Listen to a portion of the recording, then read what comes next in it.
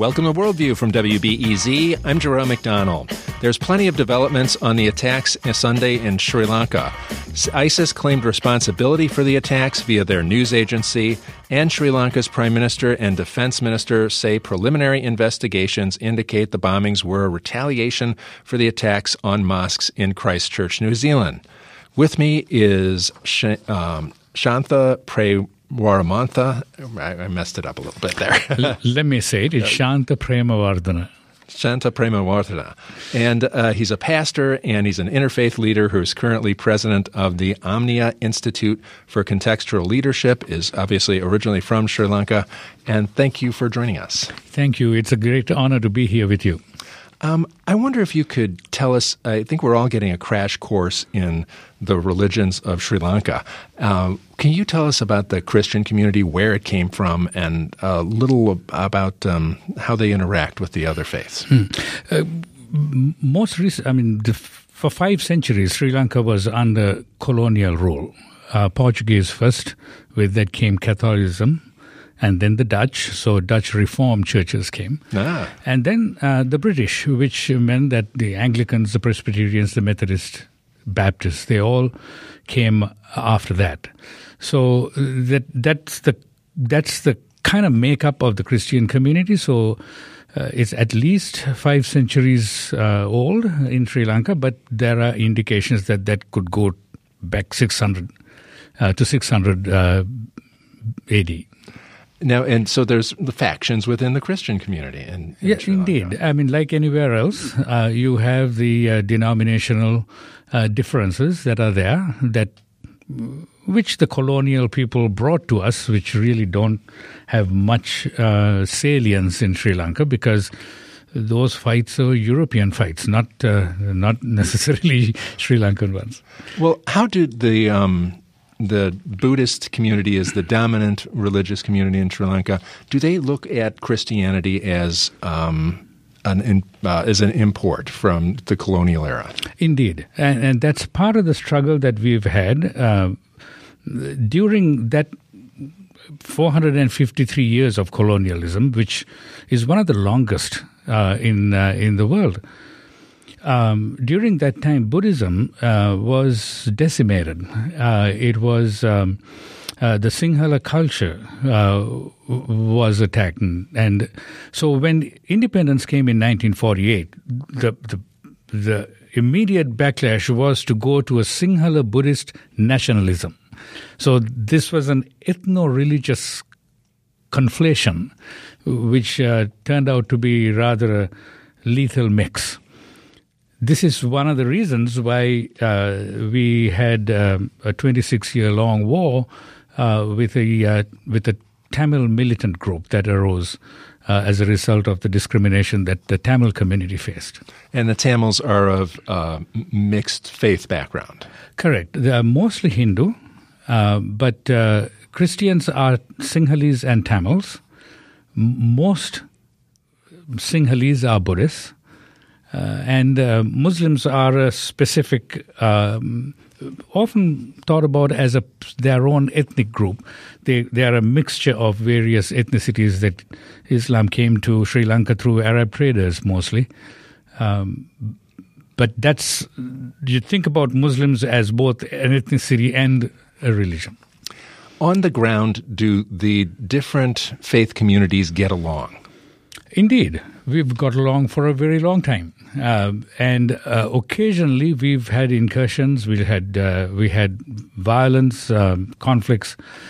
Over the period of since independence, we've not had any serious problems because Sri Lanka guarantees religious freedom for all, although it gives prime of place to Buddhism. So here's what happened. In 1980s, you had a movement of Christian missionaries who would come to Sri Lanka and would establish what are called evangelical or free churches that many Buddhists argued and challenged that they were using fraudulent means for conversion.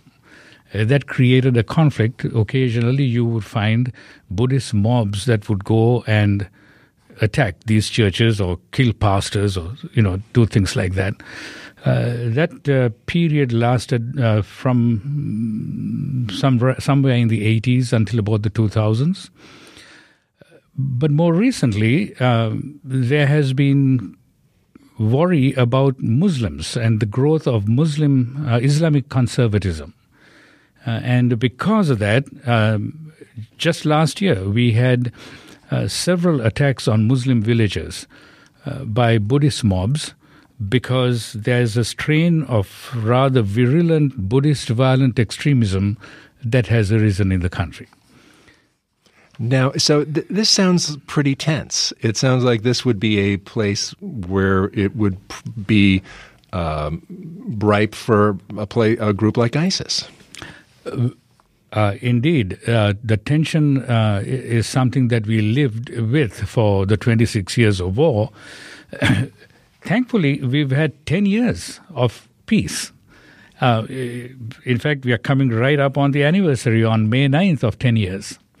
And so during that period, there have been very little conflict except for the rise of the Buddhist violent extremist groups that have attacked Muslim communities, not so much Christians during this period. So is there active interreligious dialogue efforts that go on in Sri Lanka that are successful? Yes, indeed. There are lots of interreligious dialogue work going on. In fact, there are many organizations that promote interreligious dialogue, and religious leaders themselves come together for conversation and relationship building. Your question, are they successful, is an interesting one. And that is because for the longest time, and I've been involved in interreligious dialogue around the world for a long time, much of the interreligious dialogue happens at a rarefied atmosphere where religious leaders come together and have deep conversations about various points of theological connection. Those are very good and helpful, except that they don't always translate to what's going on in the ground. And so how successful are they is a question. What is interesting is the rising of a new grassroots movement of what is called interfaith peacemaker teams, that where Buddhists, Christians, Muslims and Hindus come together in villages where they learn how to collaborate with each other on issues that arise directly from the ground. All right, so that sounds very promising. But at the same time, you just need a handful of people who want to go the other direction, and all your efforts are shot, basically. And so is there a way, are we ever going to succeed with this? We're watching the whole planet go through virtually the same thing at the same time. Yeah, unfortunately, you're right about that. And that, in this situation, it was apparently a very small group of people who created all of this havoc. And so as long as there are crazy people in this world who would want to do that, there's really very little ways we have of stopping that. However, the large numbers of the mainstream of all our religions have theologies. I use the word advisedly. Buddhists don't have a theology but a philosophy, for example. However, their philosophies have to do with exclusivity and superiority. Those two aspects come into play, and therefore you don't want to create relationships with others, because after all, if my way is the only right way, why would I relate to you? Or why my way is superior than yours, why would I relate to you? Deconstructing that kind of what we call top-down or received theology is the primary work that we are now engaged in doing, and lifting up a ground up or a contextual theology, which really begins our work with the real questions that real people ask in their communities. If that is the starting point, then Muslims and Hindus and Christians and Buddhists can actually work together on things that matter. I'm talking with Shantha Premawarthana, and he is a pastor and interfaith leader who's currently president of the Omnia Institute for Contextual Leadership. He's originally from Sri Lanka. Is there a problem politically that we need to address? And if the theological gets addressed, that's significant. But we seem to be mobilizing people by their faith nowadays. Our president's doing it. The president of India, the leaders in Sri Lanka do it. Everyone does this, and it seems to have a really negative effect. Well, authoritarian leaders have discovered the power of religion. That's really what's going on. I think we need to be sure that we, all of us on the more mainstream middle, begin to understand that religion has a great deal of power because they are organized people. They meet once a week and in small groups of 20 or 20,000, and one person gets up in front of them and says, this is how you should behave or how you should live, and they collect money. All of those are ingredients that go to build power. So the power of the religious community should not be underestimated. And authoritarian leaders today are making use of that.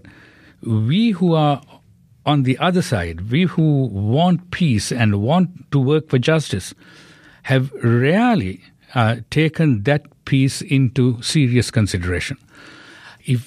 And that's because religions are divided all over the place. And because religions are divided, that only benefits the authoritarian leaders.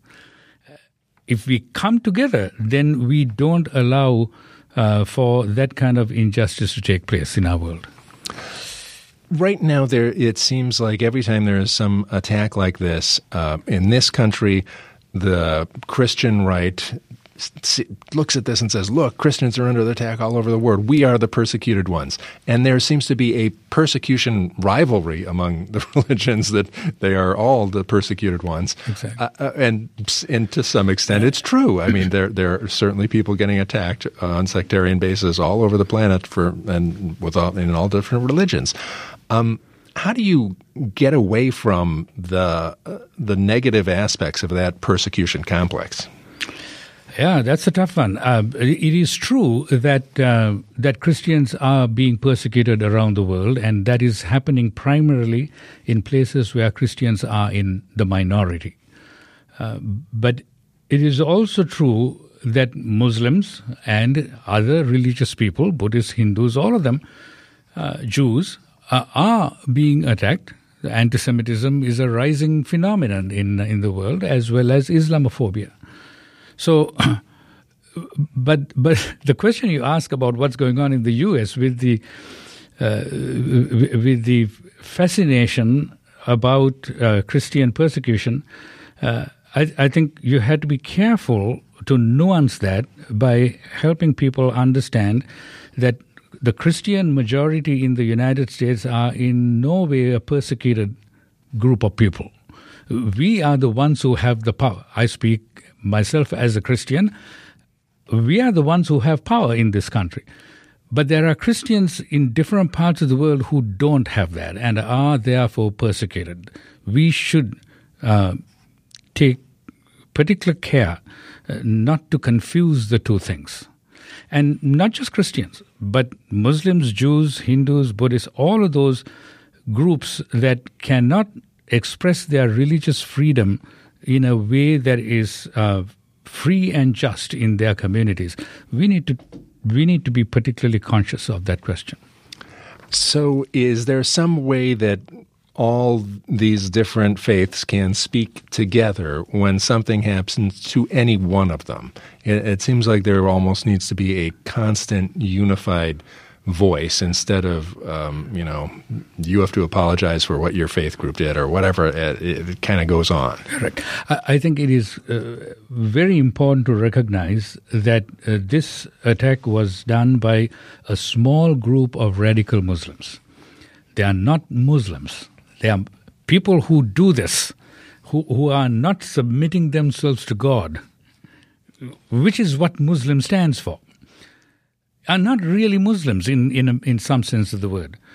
But the majority of the Muslim community stands together with all of the others, the Christians, the Hindus, the Buddhists, in condemning these and coming together and working together to find the right solution. So, for example, in Sri Lanka, we had religious leaders coming out and speaking out, asking people to be calm in this situation, not to take the law into their own hands, which some people would want to do, and then calling on the government, holding the government accountable for the lapse that they apparently had adequate information about this happening 10 days ago, and some say even in January they had this kind of information going to them and didn't do anything about it. Therefore, the government needs to be held accountable. It's the religious leaders who ought to take the primary responsibility for doing that.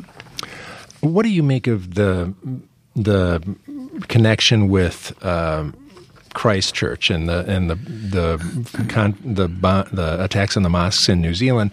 Is this if these people have been planning this a long time, apparently, because it was very well coordinated and had so many targets, and this was kind of an opportunistic sounding claim that this is a retaliation for this. Indeed, as you said, various news outlets as well as the Sri Lankan government have claimed that New Zealand connection, that this is retaliation for that. Perhaps it is, but as you said just now, it's more opportunistic, I would say. By the way, we should all understand what we are doing right now is speculating about what's going on, and I don't want to do that. But we have few facts at this moment. What we do know is this: that ISIS may be trying to get a foothold on Asian countries. And this goes all the way from Afghanistan, Pakistan, India, Bangladesh to Sri Lanka. There has been a growing Wahhabism in Sri Lanka that is pretty obvious in terms of people's piety and women's dress and so on in Sri Lanka for the past several years. So the possibility that ISIS is trying to get a foothold in Sri Lanka is not far-fetched. But the fact of the matter is that that they have been working at this for much longer than March 15th, when the Christchurch the shooting took place. So the connection may be more opportunistic than we think. I think that ISIS or other international groups trying to get a foothold has a longer history than that. Well, we'll keep our eye on the news, and we'll see about the developments. And thanks very much for joining us, Shantha Premawarthana, and he's a pastor and interfaith leader who is currently president of Omnia Institute for Contextual Leadership, originally from Sri Lanka. Thanks for joining us, and we'll talk again soon. Thank you, Jerome. You're welcome. Coming up after the break, we are going to talk about the crisis in recycling. Stay tuned. I'm Jerome McDonnell. You're listening to Worldview on WBEZ.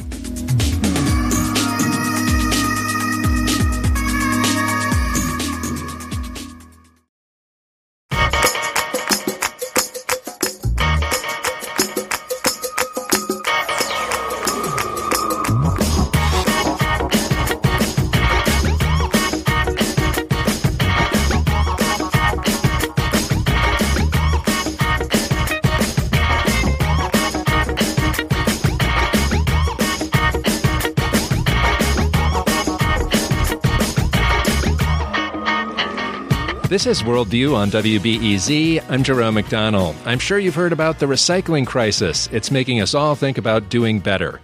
But the head of the Solid Waste Association of North America says most of us are either aspirational recyclers or they're confused recyclers.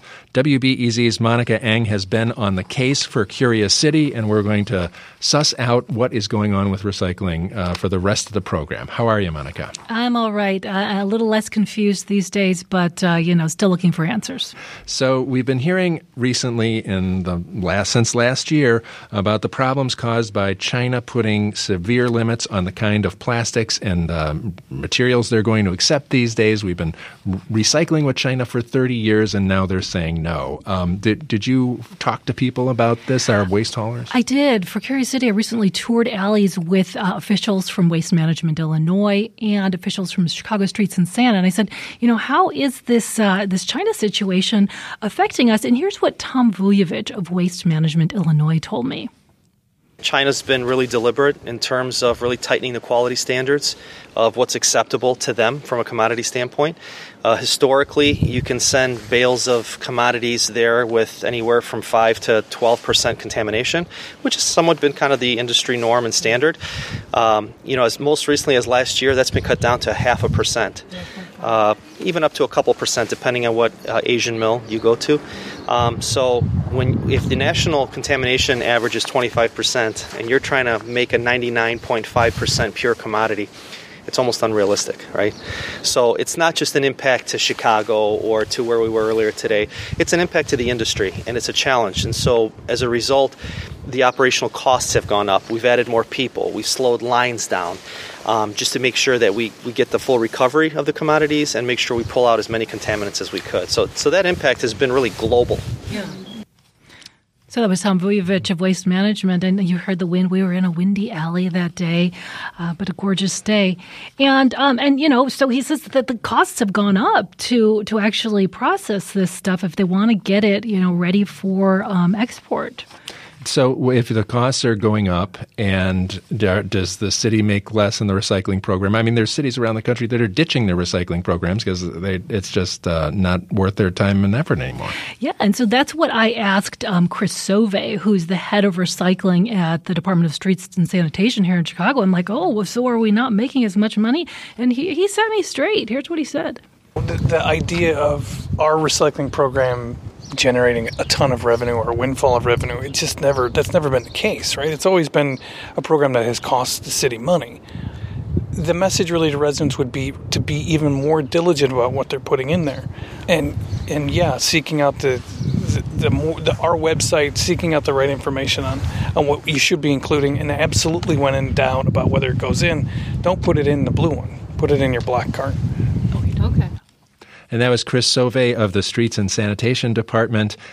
So you were out there with these guys in the alleys learning stuff about how to get better at this. Were there things that surprised you and that you figured out? Yeah, people are pigs. They put dog poop, they put dirty diapers, they put half gallons full of milk in the recycling box. And Are you sure they're just not confused recyclers, Monica? I hope they're confused and not just jerks. But also, it sounds like you came away convinced jerks. Well, I mean, I was thinking, it's got to be the guys who are collecting it. They're just not doing it right. And I think, there's room for some of that. But boy, there was a lot of inappropriate stuff in there. But I also had heard or been confused about this pizza box thing. A lot of people say you can't recycle a pizza box. But Tom Vujovic actually went and pulled one out of the garbage. And here's what he told us. All right, let's talk pizza boxes. So, looks like clean cardboard, right? And cardboard is definitely acceptable within the program. It's a great commodity to recover and to sell as well. What makes this a problem is this. There's pizza in here, and obviously it's not a recyclable commodity. That should be thrown in the trash. Typically, most pizza places will put inserts in here to collect the grease, and this too should be discarded just because of the grease. Remember, I said earlier, fiber, whether it's cardboard or newspaper, when it's wet or oily or greasy, it's really not pulpable at the mill or recoverable, so it's trash. Now, what are we left with? We're left with really nice clean cardboard. These little few spots, no big deal. Okay, so nice piece of cardboard, take it all day long. So that was Tom Vujovic of Waste Management Illinois straightening us out on pizza boxes. And I think every couple, every habitat has arguments about what to throw and what not to throw in the recycling. And, I want to throw all the plastic. If I see the little signature on it, I want to throw all the plastic in there because I don't know what the numbers mean. My wife continually tells me what the numbers mean. I cannot learn that. But there are, everybody's got them. For some people, it's pizza boxes. For other people, it's something else. There are constant fights in houses about what can be recycled. And, another thing people talk about is, okay, you go to Starbucks. Well, here at BZ, I really like to use reusable mugs. But some people will go out and get their coffee, their iced coffee or their hot coffee, and they're like, all right, what do I do with this? But we learned that if it's hot coffee, you can recycle that sleeve, that cardboard sleeve. You can recycle the top, but not the cup here, not in our program, not the hot cup. But if you get iced coffee, you can recycle the lid. You can recycle that plastic cup, not the straw. Try drinking your iced coffee without the straw. But there are all sorts of confusion around that. All right. So what about peanut butter jars? Well, yeah, you've heard people say, oh, there's a little bit of peanut butter stuck in the jar. I might as well throw it in the garbage because that's not going to be recycled. Well, here's what Vujovic told us about food in, a little bit of food, a little bit of residue left in those food jars. Where these commodities end up going, there's a wash cycle within that process, and so it's not as impactful if there's a little bit of residual product within these containers. So we often get asked the question, do we put the lids on? Do we put the caps on bottles? Do we not? The answer is yeah, you do. We prefer that you put the caps on the bottles so that they stay with the plastic. Because of the small cap sizes, sometimes these end up in the glass stream and they contaminate the glass. All right, so that's no wonder people are confused. People have been arguing about caps all the time, and there's probably different rules in different places. The peanut butter seems incongruous to the whole let's clean up the waste stream thing. And then there are other residues that I'm hearing from our next guest that actually you don't want to have in there. So it's confusing, and people need to get educated. So we thought we'd kind of lift up the conversation and think, more beyond just cleaning our waste stream, but reducing the things in the waste stream and have a conversation about what a vision of recycling would be that would be really community-based and community-oriented. And Kay McKean has been doing it for 30 years. She is the founder and executive director of School and Community Assistance for Recycling and Composting Education, known for its acronym SCARES, and it is in Glen Ellen, but operates in lots of different adjoining suburbs, recycling extravaganzas in 17 different communities around Glen Ellen. And Kay McKean, thanks a lot for joining us. Oh, I'm very excited to be here. And you were Recycler of the Year in 2016. That's all right. I think a couple of times, yeah. Wow. Tell us about how SCARES got started and why your community just decided to just start doing this thing themselves. I'll tell you, I think a lot of things in my life just came together. Grandma's who always reused, and my aunt was head of Girl Scouts in Kentucky, and a lot of things said don't waste. And my parents didn't waste anything, and so we worked really hard. We worked really hard to bring something to the community. Some friends, there were 6 of us, and we built Wheaton's Recycling Center. And then people started saying, what about books and what about this? So the residents brought us ideas that we could make better. And you're doing a phenomenal thing with school books. Explain what SCARES does with school books. As I don't think, we used to all recognize that phone books were a terrible thing in the waste stream, and think of school books. Right. So paperback books, hardcover books. Schools, a lot of times when they get a new book, they throw out the books. Getting books recycled, truly recycled, is difficult. There aren't that many companies who cut off the bindings. And so we started, a lot of the books that schools were not needing looked mighty good to me. So we started the Book Rescue. Teachers have chosen over 7 million books, hardcover, paperback, reference books. It's amazing. And so we have about 80,000 books for teachers to come, and they do. Every single day, teachers come and look at books. Now, and explain what you've been doing. You were telling me that you have so many books. You are doing hurricane relief with them, basically. Yes, we are working with – there's been a lot of horrible environmental right? Natural disasters. So we've been lucky to work with North Carolina after Hurricane Florence and Hurricane Michael in Florida. And we had 23 tornadoes here in central Illinois the first weekend of December. So we've been sending thousands of books to those communities. So you're sending replacement books, basically, for the ones that they had. Yes, and also kind of like relief books, like any child would like to get a storybook. If your house has been damaged and the roof is off and rain came in, just to have a book. So gently used, sometimes new books, we get them to be reused. So that's an amazing thing, but you've also, and that takes up a lot of your warehouse, it looks like. Yes.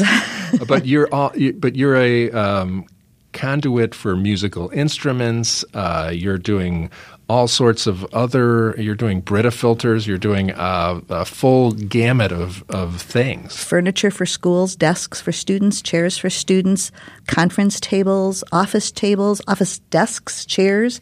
Mm-hmm. So, I mean, I think about this and I think, well, every community should be reusing and re-looping.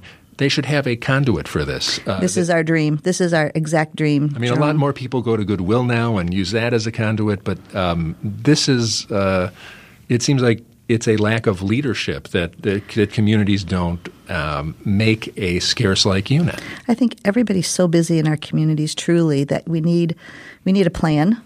I would love to have a plan. We're only getting a tip of the iceberg of the books that could be reused. Can you imagine how many more literacy at the laundromat programs we could start with more volunteers and with more books? We're just a tiny part of the solution. If we had more of our places, oh my goodness, what we could do. You know, it's interesting that we're kind of having to rethink this now with the China not accepting our waste after 30 years. We've got to figure out for ourselves how to close the loop. We should be closing the loop in a million different ways. We work really hard to talk about reducing, like before you buy it.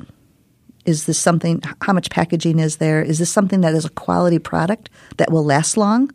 Because a lot of times if you buy something very inexpensive, it's not going to last. So how you purchase in the first place. Does a banana need to be in a styrofoam tray with shrink wrap, one banana? I don't think so. So, before you buy it, is it something you want to bring home? And then if you are going to buy something that is truly reusable, truly recyclable, or compostable, which would be the best. And when you guys talk about pizza boxes, even if you're an educated recycler and you put the part of the pizza box in that has no grease, your neighbor may see you put in a pizza box and you recycle them and they go, oh, pizza boxes are recyclable. They throw it in there with the half a pizza not eaten and that little white Barbie table.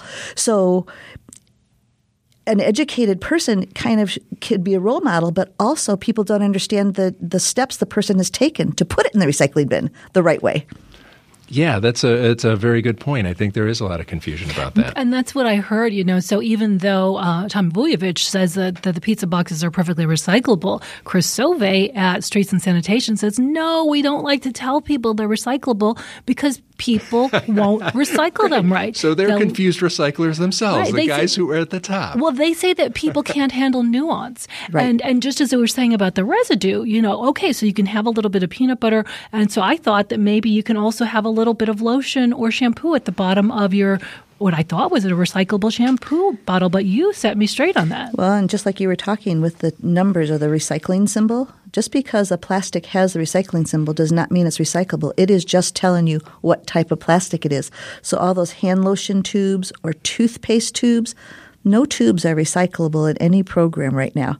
So it could have a triangle, it could have a number, it could be filled with hand lotion that would be very difficult to get out, but it's not recyclable.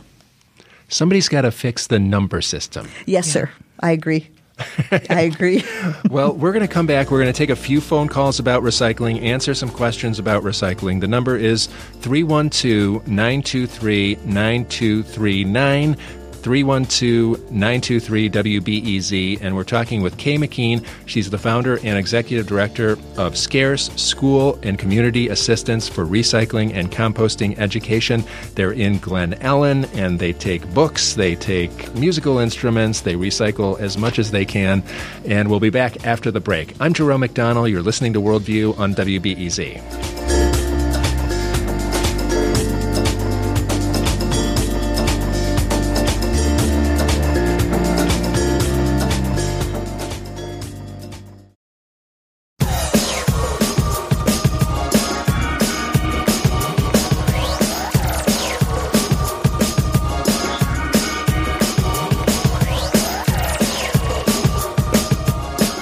This is Worldview on WBEZ. I'm Jerome McDonnell, and we're talking about recycling with Kay McKean, founder and executive director of School and Community Assistance for Recycling and Composting Education, known as SCARES. You can check out their website. They've got all sorts of stuff there that will tell you information about recycling. Monica Ng is here, WBEZ reporter and Worldview's food, health, and culture contributor.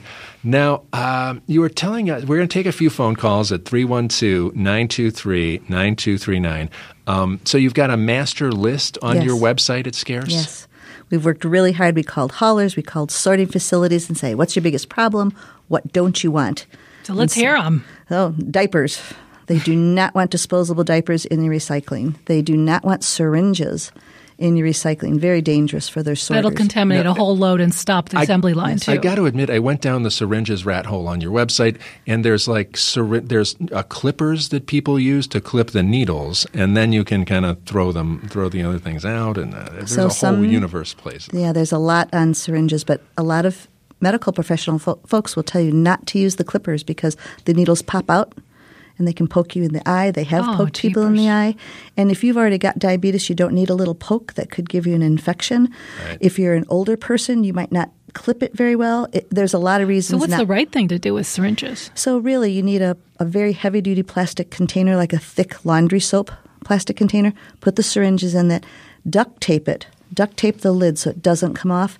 And then there are places to take your syringes. We have a new program in DuPage County with our sheriff for people to drop off syringes and EpiPens. We're very excited about it. I mean, you just did your first effort in Wheaton and got how many pounds? 428 pounds. That's amazing. Sheriff Jim Mendrick, he is so concerned about the opioid issues and people reusing needles to get started on drugs.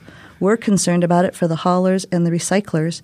And so together we did this project. And frankly, I knew people would come, but I didn't know how much they would bring. And people brought us so many containers. They've been saving them for years because they didn't know how to properly get rid of them.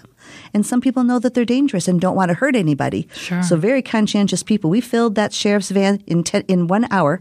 Wow. We filled it 2 times in 3 hours. That's a whole story in itself. Right. I've also heard hoses, Christmas lights, keep them out. The tangling things like your hangers, clothing, hangers, ribbons. Keep it all out. Keep it all out. If it's not on the list, it doesn't go in the recycling bin. All right, let's get to a few phone calls. 312-923-9239. Mark, you're on WBEZ. Yeah, hi there. I just had a common suggestion. We went on vacation in the Smoky Mountains last year, and the city we went to was called Sevier, which is next to the Smoky Mountains. This is like Dolly Parton's hometown, massive tourist trap. We rented a cabin, no recycling. We looked around town, just the regular garbage, no recycling. We just saw garbage cans everywhere. No evidence of what to do with recyclables. Then I checked on the municipality's website, and it's something called a single stream with no other options at all, where you throw everything in the garbage, and the facility for this county or city will pick everything apart. And it seems to me that's sort of I don't know if that could be scaled up to a place like Chicago, but, the struggle seems to be what to put in the blue bin and what to put in the black bin. Right. Kay, what does that sound like? That sounds bogus, doesn't it? That sounds terrible. It just sounds terrible. And I've heard that. A recipe for contamination, for sure. Oh, my goodness. And dangerous, So there's bathroom things that you wouldn't want people sorting through, right? So it seems totally dangerous and very expensive. Can we go back to sorting? Would that end our contamination problems? You mean three separate things like glass, plastic, paper? Yeah, I want to do that. That would be great. That would be super. I call it boutique recycling. And there are places in the country that do this. Yes, there are. And if you go to the North Park Nature Center, for instance, they have sorted recycling. The Resource Center does it. All right. Did we make a mistake with this whole single stream thing? I fought the single stream. Exactly. I fought it. I called haulers. I called cities. I said, please don't do this. You can't get glass out of paper and cardboard. There's magnets for metal, but you can't get glass out. Let's go to another call. JD, you're on WBEZ. Katie, I'm sorry. Oh, hi. This is Katie from Uptown. I'm calling because I was hoping I'm back away from Colorado, back to Chicago. I am committed to recycling in my home. But when I go to a business, I am just heartbroken to learn that they are not doing the same. An example was I was at a Cubs game the other day, afterwards went out for a beer. I could not throw that can of beer in the garbage can, and I asked the staff, do you recycle? And they said no. I was hoping, is there some way to link a business license or a liquor license or something like that in Chicago to a recycling plan? It's a really good question. I don't know if our municipal code, it sounds like our municipal code does not require businesses to do it. I should say Lori Lightfoot said one of the first things she's going to do is restart the Department of the Environment, and she is soliciting ideas for her new administration. And some organizations, some companies actually get a bonus, if you will, from a community, from a city, from a county, if they will enact some of these recycling programs so they're part of the solution. They can join the rest of the community. So they'll get work orders go through faster or licenses go through faster. There are some bonuses that you can help a company. And I'll tell you, some of our sporting centers are doing a great job with little motivational steps that they can do. I thought Lollapalooza, when they gave away a T-shirt, if you cleaned up a bag of litter after Lollapalooza, same with Riot Fest, yeah, then you got a T-shirt. I think those are good things to do. Just a little bit of a bonus. Let's go to another call. Jane in Rosemont, you're on WBEZ. Hello. Thanks for taking my question. I have a couple of questions. I live in an apartment building. There's 6 units in my building, and we don't have a recycling bin, but my neighboring building has. So I use theirs since I read somewhere that recycling bins are property of City of Chicago, so you can use it even if it's, if it doesn't belong to your building. All right. Are you in the city or are you in Rosemont? I thought you were in Rosemont. I live by Rosemont, but my address is in Chicago. All right. Tell her what's going on in Chicago, Monica. Well, I was told by Streets and Sanitation that as part of the municipal code, now buildings that aren't served by Streets and San, and those are buildings that are 3 flats and above, must contract with a recycler. If your landlord has not done that, you can rat them out. There have been some cases where the landlords were retaliatory toward tenants who told on them for not having contracted with a recycler, but it is required. All right. There you go, Jane. Now, I live in Arlington Heights, a little suburb, and there is a downtown full of restaurants and everything. They all contract with a different garbage company to take their stuff away. None of them recycle. None of them are required to recycle. They would have to pay extra for it. Is that normal? No, that's not normal. Yes, it's normal that cities have multiple contracts, multiple companies who are licensed to do hauling. In the city of Wheaton, if you have a license to haul garbage, you must offer recycling to those businesses. So we have lots of our restaurants who have full recycling in their restaurant, for their beer bottles or wine bottles, their aluminum cans. Absolutely. You have to make sure you're working with a hauler who is licensed to do both. You've been doing recycling extravaganzas. Can you tell me about these events that you're doing in 17 communities now? This year, I think it's going to be 19 in DuPage County alone, but we help a lot of towns. So River Forest does it and Will County does it. And it's a Saturday morning, kind of a drive-through opportunity to drop off all kinds of things that first could be reused. Our first goal is getting things reused. Sports equipment, if you're working in something like that. Our book project, paper shredding, all drive-through, get things dropped off. Very simple, very fast. That's how we did the syringe program. So on that Saturday, we had paper shredding, we had paint, we had mercury thermometers and thermostats and barometers, and then we had the syringe project. So 4 things in one parking lot. It makes your time valuable. You can go through, get a lot done in one time. And so we're offering those. Every city chooses what they want to collect, but every weekend. This weekend there's 2. There's one in Glen Ellen and one in Glendale Heights. So people have a lot of opportunities. All right. So these should be in every community all the time. Absolutely. Absolutely. I should note on paper shredding, are you able to recycle that paper? Because the city tells me if you ever put shredded paper in the recycling program, it contaminates the load. Yes. So not in your recycling bin. Shredded paper is on that big list of ours. No shredded paper. But when you bring it to a shredding event and you educate people, no rubber bands, no plastic of any kind, no vinyl checkbook holders, we can get that paper recycled. Yes. Oh, great. All right. Let's try to zip through a couple calls. Marcella, you're on WBEZ. Hi, thank you for taking my call, and congratulations on the efforts that you're doing. It's wonderful to hear what your organization is doing. I had a comment, and I don't even know how to ask this question, but my biggest issue is plastic bags in the suburbs. I know Chicago, they passed the ordinance where you have to pay a couple of cents per plastic bag. But in the suburbs, when I shop around in the grocery stores, I noticed that, they can use easily 2 bags for 3 items, and I'm constantly saying I don't need plastic bags. So what's happening with that? What's the next All right, step? let's bring our bags. Let's bring our bags to the grocery store. Everyone in Europe does this. Nobody gives you a bag. We can do this. That's first of all. Then what? What do we do with plastic bags? Well, if you have a plastic bag, you need to return it to Jewel or whatever place will collect them. So they can be recycled, just not in municipal programs. Right. So take them and bring them there if you need to. But reusable bags. And you can reuse them too. Yeah. Let's go to Art. Art, you're on WBEZ. Hi, I'm a rabid recycler. What do I do with the clear plastic tape that holds cardboard cartons together? I've been ripping it all off. Is that necessary? I was told by Waste Management that they're fine. A little bit of plastic tape left on your box that's well broken down is not an issue. Thank you very much. Alyssa in Brookfield, you're on WBEZ. Hi, thank you for taking my call.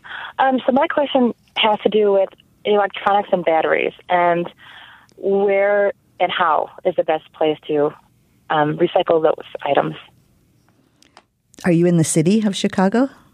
Oh, I'm sorry. No, I'm in Brookfield. This is a suburb. So different suburbs. Real close to you, I think, is Burr Ridge, and they have a 5-day-a-week, Monday through Friday drop-off. Many towns have at least one event a year for people to drop off electronics. Several of the stores that sell electronics, they have bring-back programs. So depending on where you bought the TV or whatever, different stores, Apt Electronics takes microwaves back, kind of where you bought it, see if you can take it back there, or see when your city has an electronic drop-off program for you. All right, let's go to Antonella. You're on WBEZ. Hi, I'm calling. I'm a business owner. I own a restaurant in Lincolnshire, and we do not recycle.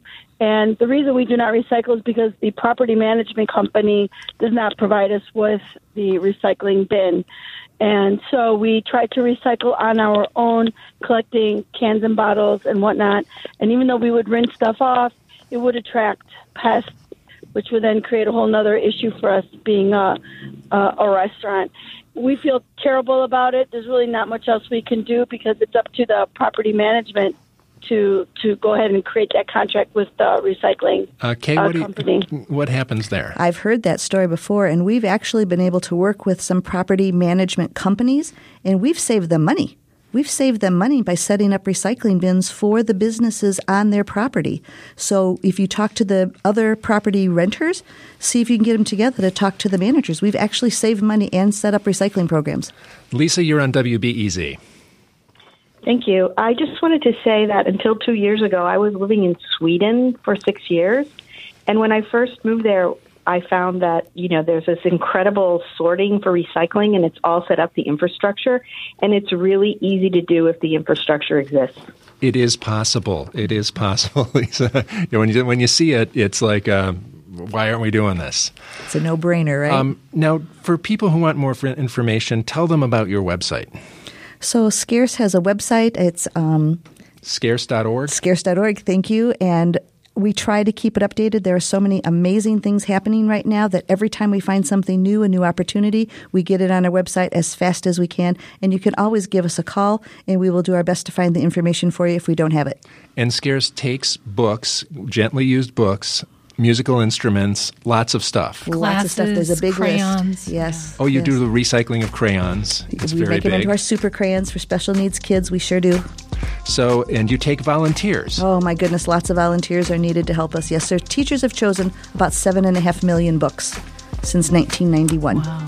That's amazing. Now, people can check out more at scarce.org.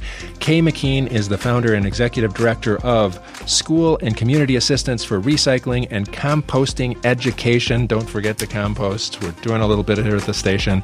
Thanks, Monica Eng, for bringing us some recycling news there on Curious City and kind of getting us started on straightening this out. Thank you, Jerome. Worldview is produced by Steve Bynum and Julian Haida. Thanks to Mike Gilmore for engineering today. I'm Jerome McDonnell. You've been listening to Worldview on WBEZ.